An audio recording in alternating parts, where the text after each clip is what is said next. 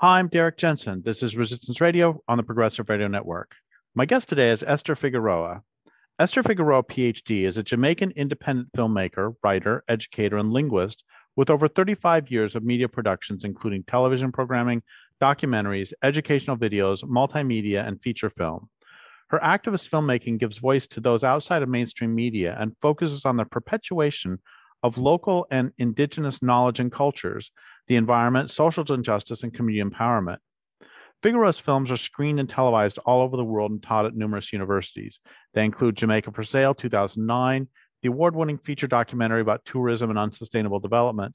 Her latest feature documentary, Fly Me to the Moon, 2019, is about modernity and the global aluminum industry. She recently created and co hosted GEFF 2020 and GEFF 2021. It's the first online film festival focused on global extraction. Her environmental novel, and you're going to do one in 2022 also? Well, hopefully. Okay, well, let's do an interview beforehand to promote that one. Great. Her environmental novel, Limbo 2013, was a finalist in the 2014 National Indie Excellence Awards for Multicultural Fiction. So, first off, thank you for your work in the world. And second, thank you for being on the program. Thank you, Derek. Love talking with you. Yeah, it's great to talk with you too. So, for many years, I've wanted to do an interview about bauxite mining, and you seem like the perfect person to interview about that. So, can you introduce listeners to bauxite mining, and if you want, bauxite mining in Jamaica, but also the global picture of it? Okay, great. Well, bauxite mining is related to aluminum. And aluminum, as we know, is something that we all use. It's kind of everywhere in life, everything from food packaging to airplanes to explosives to bombs to medical and pharmaceuticals, really across the board. And bauxite is the first part of the process. It is the natural, it's basically soil that is extracted through a very invasive and destructive strip mining process because the soil, the bauxite that is needed, is quite near to the surface, though in places like Jamaica and in other places it's a bit further down. But what happens is they basically destroy everything. You know, they kill all the trees, the plants, they remove everything, and then they dig up the soil. So why do they dig up the soil? It's because aluminum itself, which is the most common um, metal in the earth, um, can never be found by itself. It's always combined with other minerals and metals. So what happens is it is found quite, it's found in lots of different types of soil, but the soil it's called bauxite is where it's found in large amounts. And the name just comes from the French town of Bow, which in the 19th century, chemists looking for this began extracting bauxite. How it relates to Jamaica is because aluminum is so essential to the military industrial complex. During World War II, all the different war powers that were, part of this awful military exercises across the world needed aluminum. They needed it for their fighter planes, for their ships, for everything from, meals for soldiers in the field, for the cigarette packaging that they were giving the cigarettes to the soldiers, for the chewing gum, etc. And so Jamaica was a colony of Britain, as so was a quarter of the world, and we were there to be extracted. What was happening was that Germany was interrupting the flow of bauxite, which was coming from the Americas. It was coming from the Guyanas in South America, that were then colonies of Britain, France, and the Netherlands. They were blowing up the ships that were transporting it to North America to be refined. And so, because Jamaica was a colony of England and closer to the US and Canada, where aluminum was being refined, it was thought that Jamaica would be a good place. And so in the 40s, under the British colonial rule and under their War Act, they started to look for bauxite in Jamaica and started to experiment with it to see the quality, etc.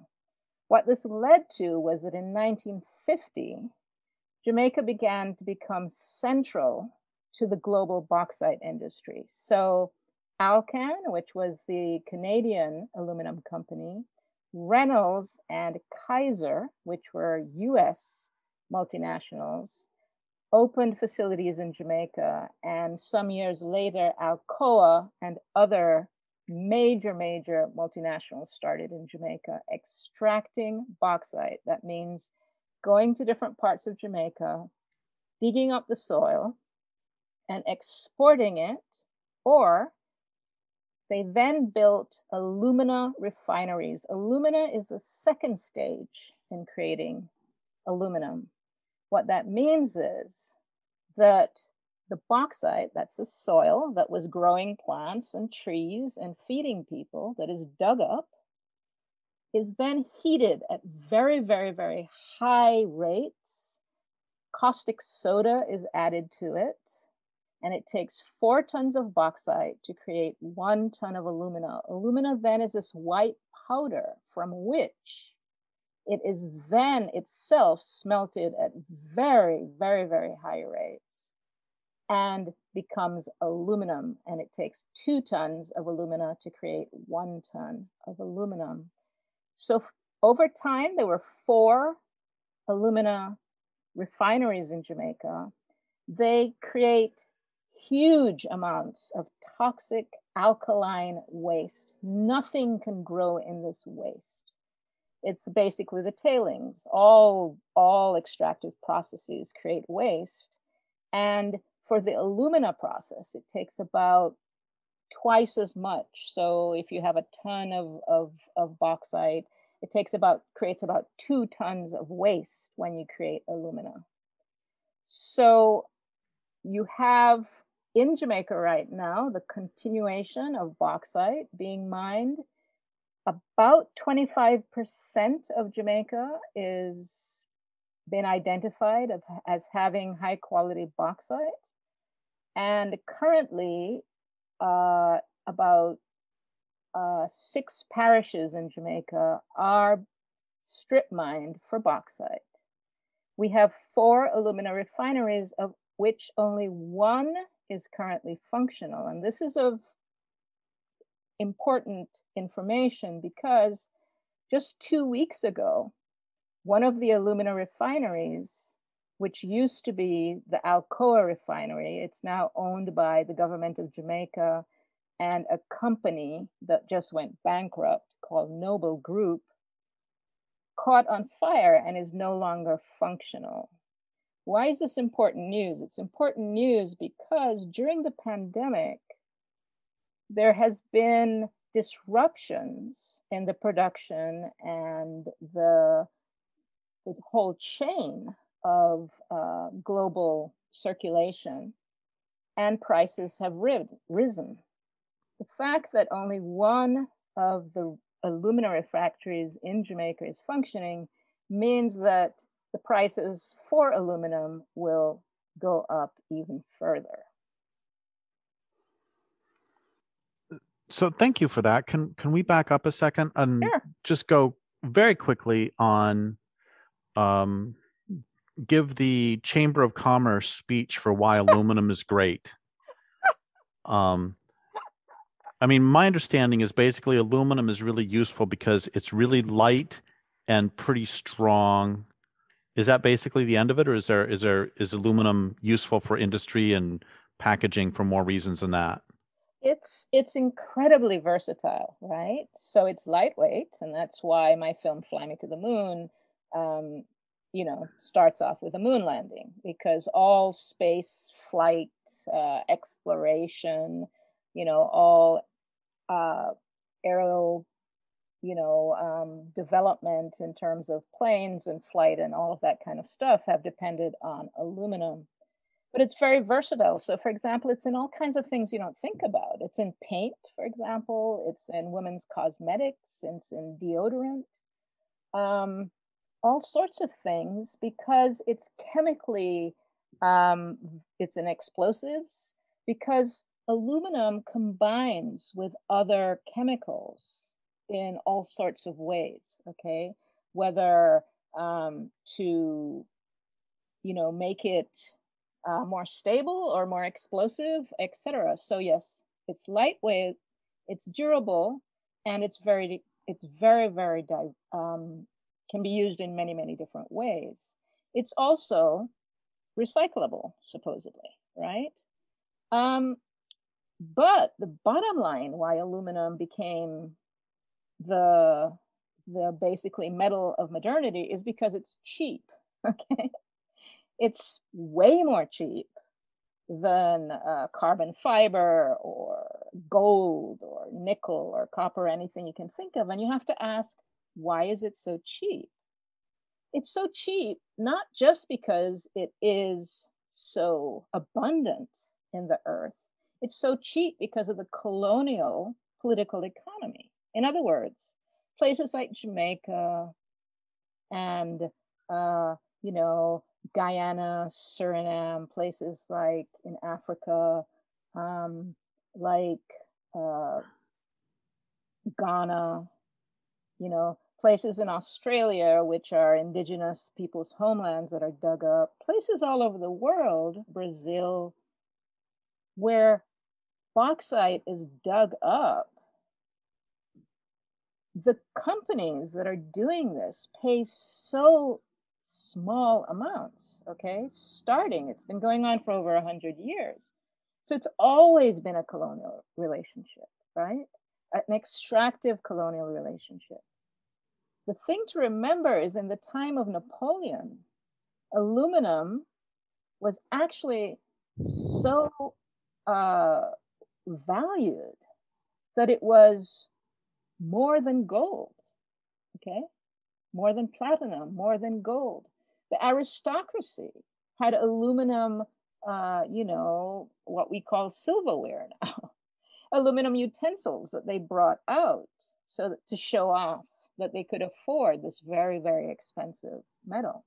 What happened was when they were able to find a way to produce it more cheaply, and when they were able to source the bauxite, right, at such cheap uh, amounts, so that in Jamaica, for example, originally, Jamaica was getting about 20 a shilling a pound a ton, which was about 20 cents a ton, okay, for our soil.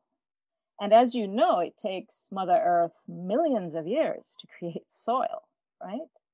So the consequences for that loss are extreme. So it's not just that aluminum, yes, it's lightweight, it's durable, it's incredibly versatile, but it's also, because of the colonial political economy of the global world, been very cheap. So let's talk about the other half of flying to the moon, which is the moonscapes left by bauxite mining. Can you talk about, well, first off, how big would a typical bauxite mine be? And um, is it just an open pit? And then what happens when it's played out? Um, talk about the effects. Don't let's not go to this to the refining or smelting and the toxic effects of the tailings yet. Yeah, Let's just talk about sure, the mine sure, place itself. sure. Well, the thing to remember is that there is bauxite soil, like I mentioned, in supposedly 25% of Jamaica. It's not mined in the upper class suburbs, right?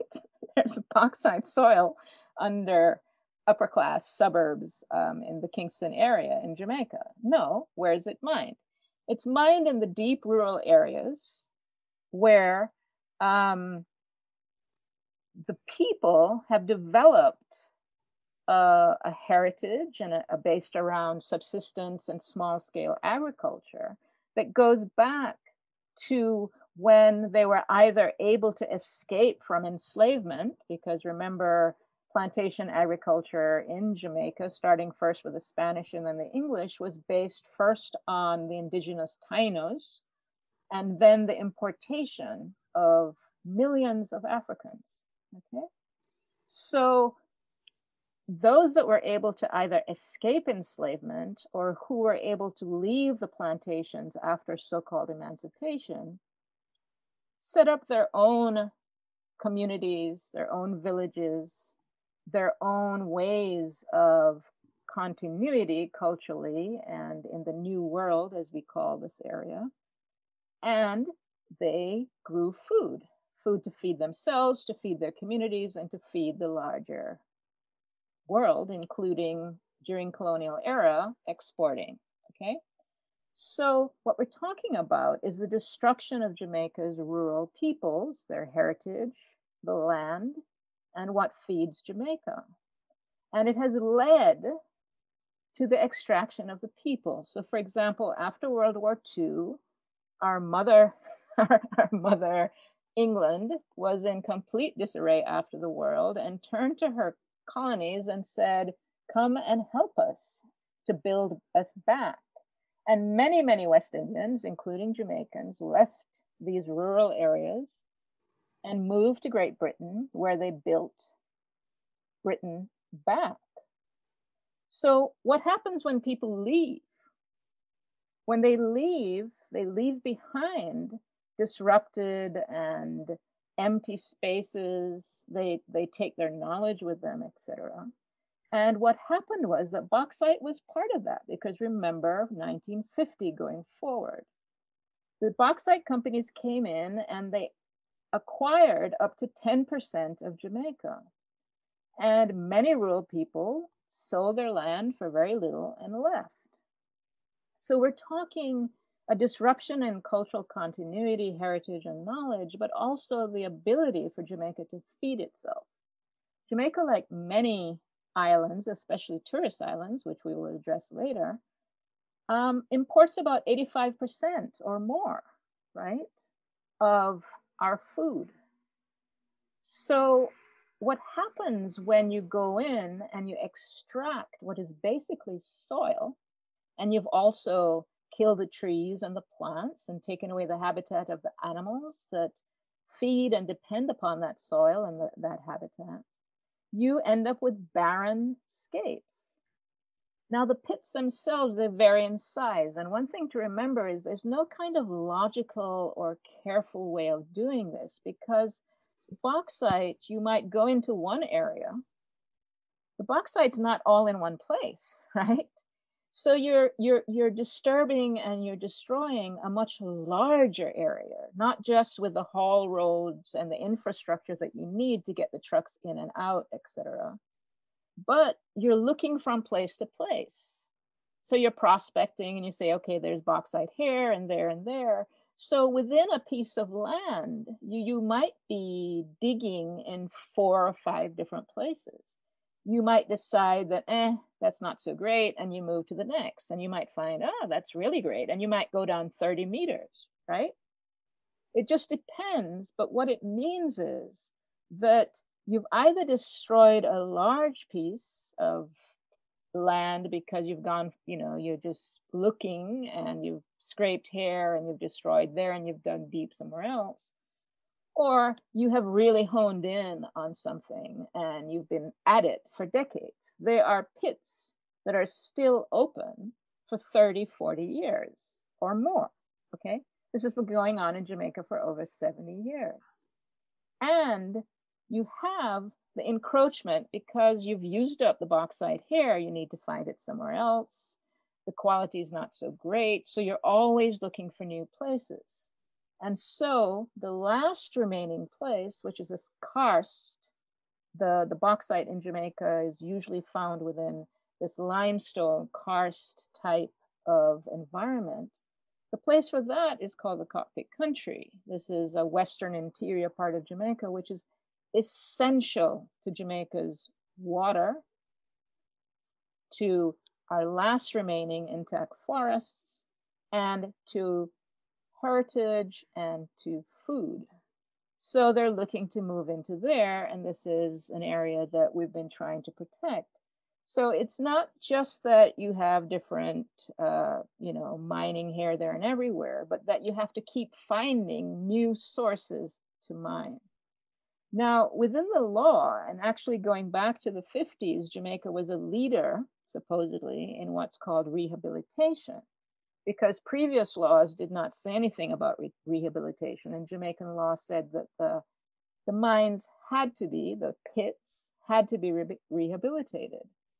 So the process was that 6 inches of topsoil was put apart, aside, and that was then to be put back on the land, and the land was supposed to be made fertile again. But that's absolutely impossible. Okay. So what you have now is that the Bauxite Institute, that's a government entity that kind of manages manages the bauxite, the aluminum industry in Jamaica. They've pretty much admitted that this is impossible. It's impossible to rehabilitate, meaning it's impossible to return the land and the soil to any previous form or any previous fertility. So what they've been pushing is greenhouse agriculture that can only grow certain types of food. It can't grow what are other forms of agriculture, and it's neither the type of agriculture that would be that has been practiced in Jamaica, nor is it it requires certain fertilizers and certain types of technology. And as you go through these different mined out areas, you will see these greenhouses. Most of them are in some form of disrepair. And that's where we're left. We're basically left with barren landscapes and dislocated and removed people, animals, and plants. So that strikes me as a really good example of the movement from local control to distant control, in that if you have a community that is doing subsistence farming, by definition, they're fairly self-sufficient. I mean, that's the point of subsistence farming. And once you are growing in a greenhouse, you are required to bring in external inputs. You mentioned the fertilizer. There's, the infrastructure for the greenhouse. There is there are the pots. There is the soil that has to be brought in. It's which all of those are going to make money for distant entities. Absolutely. You've put your finger on it. Think again back to the notion that you had enslaved people who managed to create something for themselves out of nothing and out of historical trauma. Okay. You then take from those people their independence, their ability to function without external inputs. Because remember, as far as I can tell, our governments, whether they're colonial, neo-colonial, or post-colonial, function simply to enable global capitalism on some level. And so any entity, right, whether it's indigenous people or newly indigenous people or pockets of people who refuse to be part of that global modernity, as I call it, what I called they have to be sacrificed and they have to be penalized in some kind of way. And so what you do, you say to these people, you're backward, your farming techniques are inefficient. Let's go the compulsory modernity way. Let's make things efficient. Let's make them modern. And to do that, it can't just be you in your rags, you're a shame to the nation, We need you to have something shiny, maybe some aluminum greenhouse type thing, like you say, and we need all these inputs that you're now dependent on us to provide, both in terms of guidance, training, markets, et cetera, et cetera. So it's part of the nation state, which is part of the global political economy, taking away the ability of people to live in small scale ways that are self sufficient, that they have small economies of scale, and take away their ability to function internally. You've put your finger on it exactly. This reminds me of a story told me by a friend who was married to someone from Bangladesh. And this is contemporary. This is not 100 years ago. The friend said that her ex-husband, um, when he was younger, so in the 80s, his mother would say, "We need some lunch, so go to the river and get us some fish." And he would do that because there were so many fish in the river. And because of industry, the river became so polluted that all the fish died. And now they have to buy their fish from Iceland. Right. And that's just seemed like the perfect example of this process. And the reason I bring up Bangladesh is that's literally on the other side of the world from what you're talking about. Oh yeah, it's everywhere, as you know, Derek. It's everywhere. It's especially the case in us countries that experience hundreds of years of colonization, but it's also the case in communities in places that are considered, the first world and considered to be, the shining examples of functioning societies, right? It's across the board. It's the human condition. So let's move to the refining and smelting processes. And can you talk briefly? One thing you haven't mentioned is energy use. And I Yeah. know that I don't know about the alumina, but I know that the final smelting is incredibly energy intensive.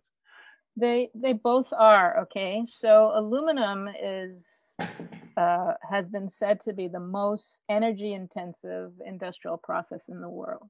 Okay. So the alumina process, interestingly, that you mention rivers and the people's ability to fish, because just a few weeks ago we had yet another contamination of a river by an alumina refinery. This one owned by Rusal. Rusal is the Russian huge multinational that came out of the raiding of the Soviet Union when it was split apart and the oligarchs got what they wanted. So there is an alumina refinery that has been contaminating a river called Rio Cobre in Jamaica for decades. It also contaminates the groundwater, et cetera, et cetera. And just the other day, the people were saying, there were fish kills. People were getting sick from using the water. People fish for food. They also use the water for bathing, washing. All the things that people do with river water in countries like Jamaica. Of course, the fines are so low that it's nothing to continue, polluting the river. And of course, as what happens with corporations, they simply deny it. They say you can't prove it, right? You can't prove that it was us, or if it was us, et cetera, et cetera. So onto the alumina refinery process. So you have the bauxite. The bauxite is dried and sorted, and then it's put into these kilns. It's called the Bayer process, where caustic soda is added and incredibly high heat um, is added to this what's called a slurry. Um, it's said that electrical power represents about 40% of the cost of producing aluminum. And basically, that's why you have not just in Jamaica, the power that would be used for this would be the worst fossil fuels. It's called bunker oil, the cheapest type of oil. And it's why the final process, the aluminum process, is usually done around hydroelectric, or in places like the Middle East, they're cheap gas, so-called natural gas. And what happened in places like Iceland and Norway, where they're not just using hydroelectric, but also geothermal. So it's something like 15 whatever kilowatt hours per kilogram, something like that. I'm not a scientist. I can't break these things down, but I can tell you that the consumption of electricity is incredibly high because it has to be 24/7. In other words, these kilns have to be running. They have to have electricity going through them 24/7, or they seize up. They cannot function, and then the whole plant goes down. The refinery goes down. As I had started to mention before, we had a fire. So we've had traditionally 4 alumina refineries. And the thing to remember is that whoever produces bauxite and it's exported, right? That's the lowest level of return, economic return. Okay. The next level of economic return is if you can refine it to the next level. You get more money for alumina than you get for bauxite. So the governments of Jamaica have very much been invested in trying to be at the next tier. We don't have the cheap electricity. We don't have hydropower. We don't have anything that could produce the third tier, which is aluminum. So of our 4 alumina refineries, one has been defunct for a very, very long time. One was defunct and was brought online for a year and a half and was made defunct again. The other one, the one by Rusal that is polluting the river, that's working at not maximal capacity by Rusal's choice. And then the 4th one that used to be the Alcoa refinery, that's called Jamalco, just recently had a fire. It's very mysterious what caused the fire. They won't say how many people were injured. People live right beside it, within just meters beside it. So it was a disaster. It took over 5 hours to put out that fire. We don't have the capacity in Jamaica. Firefighters don't have that kind of technical ability. So the amount of toxins that were released, the amount of people that were injured, we don't know. But that refinery no longer happens. It's offline. So we only have one. So a government that promotes this industry as essential, right, to the economic well-being of Jamaica is promoting an industry that actually is just exporting more and more bauxite at cheaper and cheaper rates and only has one functioning alumina refinery. So as I mentioned, basically the bauxite's brought in, it's processed, very high temperatures. Out comes this white powder, aluminum oxide, known as alumina. The tailings, which are alkaline, nothing can grow in them, are dumped. When they dry out, they blow in the wind, they blow onto people's bodies and their homes. And farmers, their crops are injured by this alkaline dust also that blows. So it's something that doesn't go away. They don't even know how long that soil, not soil, but the tailings, whatever it is, it could be hundreds and hundreds of years where it will remain toxic and won't be able to grow anything, will never be able to be rehabilitated. Three things. One of them is that there are mines from ancient Rome that the sites are still toxic. 2 is I grew up in Colorado, and up in the mountains, there were lots of old mines from the 19th century, and the tailings piles were still completely bare of any vegetation whatsoever. And that's 100 years. So we have those examples, hundreds and literally a couple thousand years for the Romans. And then the third thing I want to say is that, you've mentioned Russia, United States, Canada, and right now, Max and a lot of other people are trying to stop a mine at Thacker Pass, which is run by, I believe, a Canadian lithium company.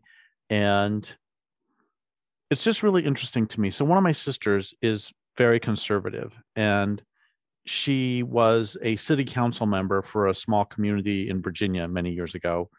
And she and I disagree on many political issues, but at one point, somebody from Washington, D.C., a person, Washington, D.C., quite a ways from where she is in Virginia. Anyway, a person from Washington, D.C. wanted to put in a shopping mall. And I would have opposed the shopping mall had I been in her position just on principle. And she opposed it not because she hates shopping malls, but because she thought it was terrible that a non-local person would control their local economy. So you see where I'm going with this, that a common feature of all of this, well, okay, one more story, which is I used to teach at Eastern Washington University, and one of my students one time was a former sawmill owner who had been put out of business by Weyerhaeuser. And he and I disagreed on many, many environmental issues, and we had some really interesting conversations about it. One of which I remember we ended up agreeing, even we disagree strongly on clear cutting, but he and I agreed that no one should be allowed to clear cut more than 500 yards from their home. And the point is that no matter what any of us think about mining, I think most of us who are in any way not corrupt think that no one should be allowed to put in a mine or a smelter or a refinery more than 100 yards from their home.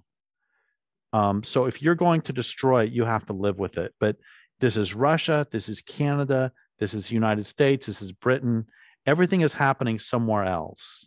And I'm sure you have some many interesting things to say about that.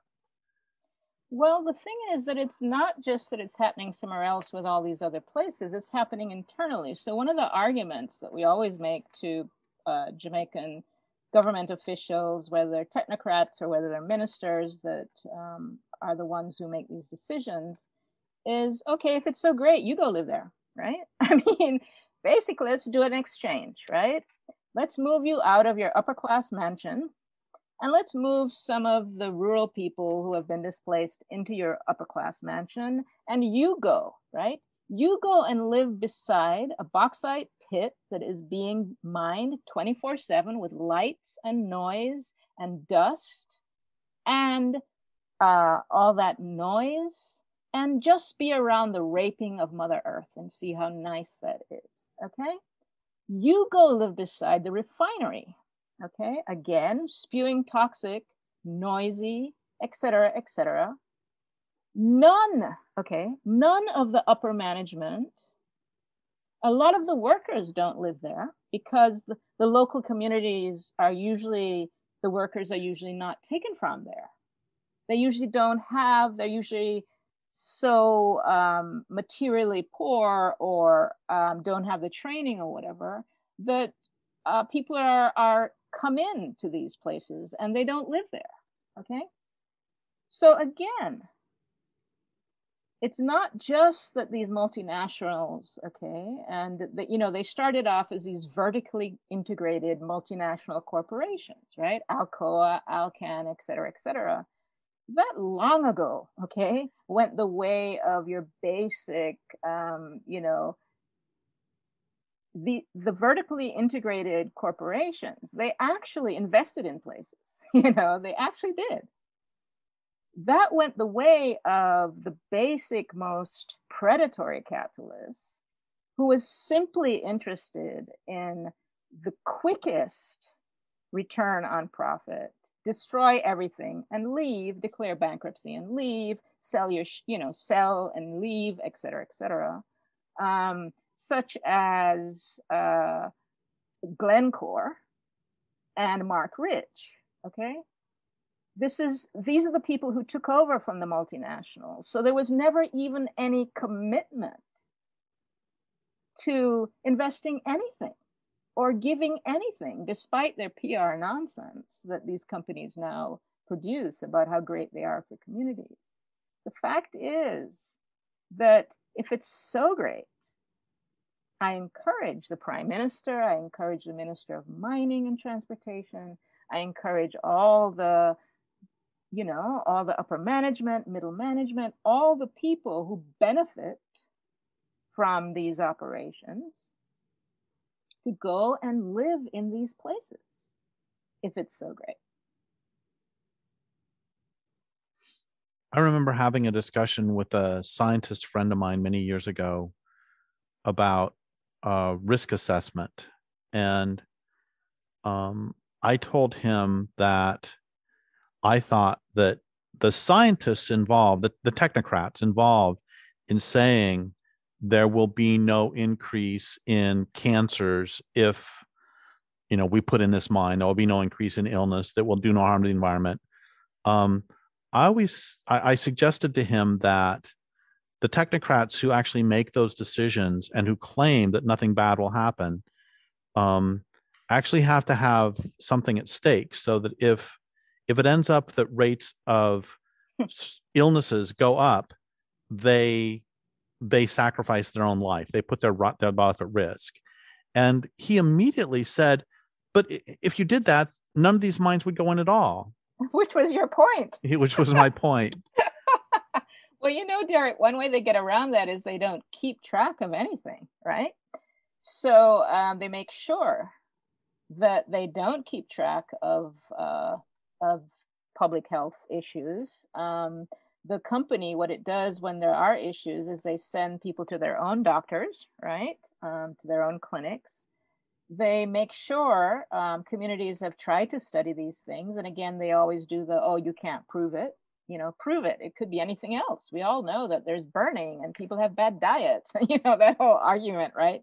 You can't prove it, even though you can show, right, that people working in these places have higher rates of X. People living in a radius of, 10 miles or whatever have higher respiratory illnesses, et cetera, they have been studies, you can show it. But because you quote unquote can't prove it within our notion of what is proof, and because the fines are so small, right?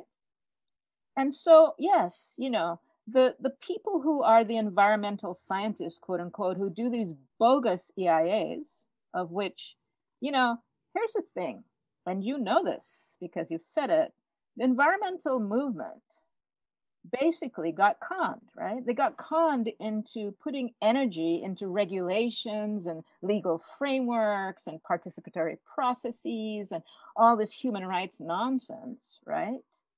That created these completely bogus theatrical processes where people are supposed to give consent to genocide and ecocide, right? And, you can't give consent. So these processes are completely bogus, and they are being run by so-called professionals, scientists, environmental professionals, who get large amounts of money to do the bidding of companies by saying, everything, there'll be no problems. And if they are, they'll be mitigated in these following ways, and then these permits go out with these long lists of, things that have to be done to mitigate this and mitigate that, The bottom line is we should have put our energy not into regulating these entities, but into stopping them from existing. So we have about 5 minutes left, and I have to admit to you and publicly that I have done a sneaky thing. And my sneaky thing was you and I were supposed to talk about aluminum and also the harmful effects of tourism and also ecocide as a crime. But I was so interested in what you had to say about bauxite that I intentionally did not change the subject in the hopes that you would come back again. So I was a little bit disingenuous here. So I would like for you to come back again to talk about tourism. And then we can do one about ecocide too. Anyway, so now back to bauxite again. We have about 5 or 6 minutes left. And one of the questions I have is, let's say they put you for real, not nominally, they put you in charge, like you became the environmental minister for Jamaica now, or the environmental and cultural minister, or something like that. Um, Given that you can't go back in time and uh, not destroy these subsistence communities, what would you do now? Um, Given, again, one more thing, given you're given great latitude, but you can't destroy the entire global economy. You're not allowed to, so you have to work within the rubric of global capitalism. What would you do to improve the cultural and ecological situation for those who have been harmed? Well, the first thing would be reparations. So there are communities that are trying to sue for some kind of reparations. We also have lawsuits under our own constitution, which, along the verbiage of the UN, guarantees clean and something environment and heritage, blah, blah, blah. So the first thing would be the money that came in from, we had a levy and different things that's supposed to bring money into the, from bauxite and alumina. It goes to the Bauxite Institute, which is an arm of the government arm of the industry. It goes into the general fund, etc. All of that would stop. Whatever money is left, because they keep taking it, would go back into the communities themselves. And that would be a long process in deciding what those communities need and want. There would be a moratorium, there would be an end to the aluminum industry in Jamaica, and the process of reparations. And the process of reparations is manifold. There's the process of reparations on the national level, which is the colonial level. So that's Great Britain and Spain for us.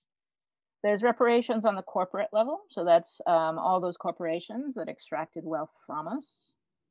There is, then there's beyond, there's the multinational level of the European Union and other entities that have benefited from basically extracting us to create their wealth. And then there is the elite of Jamaica who have extracted the wealth of the labor of the people of Jamaica by not paying them, et cetera, et cetera. So there are layers and layers and layers of people who owe us money and owe us resources, and that is in the form of reparations. And that would then be used back into the communities in whichever ways could be possible, as well as then remediating, such as the planting of trees, the renovation of small scale and subsistence agriculture, communities, all of that, and culture. So let's talk for just a moment about, and I know you're not a scientist in this area, so you may not have primary knowledge, but um, given that that some of these areas have been turned into highly toxified areas, how, I mean, you talked about planting trees. What could be done actually to detoxify or um to help nature come back? Right. Well, the tree planting would be in places where we have to stop cutting trees down. That's one thing. In terms of these completely toxic places, you know, how does one dismantle these toxic factories, right? Where does that stuff go? You're going to ship it out somewhere else and toxify someplace else. How do you bring back these huge tailing entities of this? Again, I don't know who's done it. The science would have to say, okay, this is alkaline, we need to add this, blah, blah, blah, blah, blah. It would be a huge, huge process. And in one place, they're supposedly doing this. I haven't seen the work, and I am very skeptical because it's what used to be Alcan and is now Rio Tinto. I mean, given Rio Tinto's What they've been doing in places like Australia, I really am very skeptical. But they're supposedly rehabilitating some of the tailing ponds that they were responsible for. It's supposed to be a 10-year process. I'm very skeptical because it's gonna, as you said, it's gonna take way more than 10 years. So yes, that is part of it. As again, not knowing the science, I don't know what it would entail, but I would imagine it would take a lot of work over many generations for sure. And that's another thing that just kills me about all of these issues is that there are huge subsidies go into all of these destructive activities. And people could say if you destroy the aluminum industry there, you're going to cost a lot of jobs. But if you put those same subsidies into rehabilitation, you could have just as many jobs, and the subsidies are already going out anyway. It's the same with the timber industry. We could just subsidize reforestation instead of deforestation. Exactly. And the fact is, it might be the case with the timber industry since they're using drones and all sorts of things. The aluminum industry hires very few people. Very few people. So when the government goes on and on about jobs, they're talking maybe 200 to 400 jobs. What they're talking about is their own income, the income that comes to the government. It's not about jobs. So what would you like to say about the bauxite industry in Jamaica that I have not given you the opportunity in the last 30 seconds? What do you want to leave listeners with? I guess that's the thing. What do you want to leave listeners with about Jamaica and bauxite and colonialism? Well, that they probably haven't thought about where things come from in their lives, and they might want to think about it. And they just need to realize that everything is dependent on the sacrifice of others, all creatures, all places, and that we have to stop this notion that it's okay that some places and some people and some species are sacrificable for our own convenience. The notion of sacrifice has to end. Well, thank you so much for that. And thank you for your work in the world. And I would like to thank listeners for listening.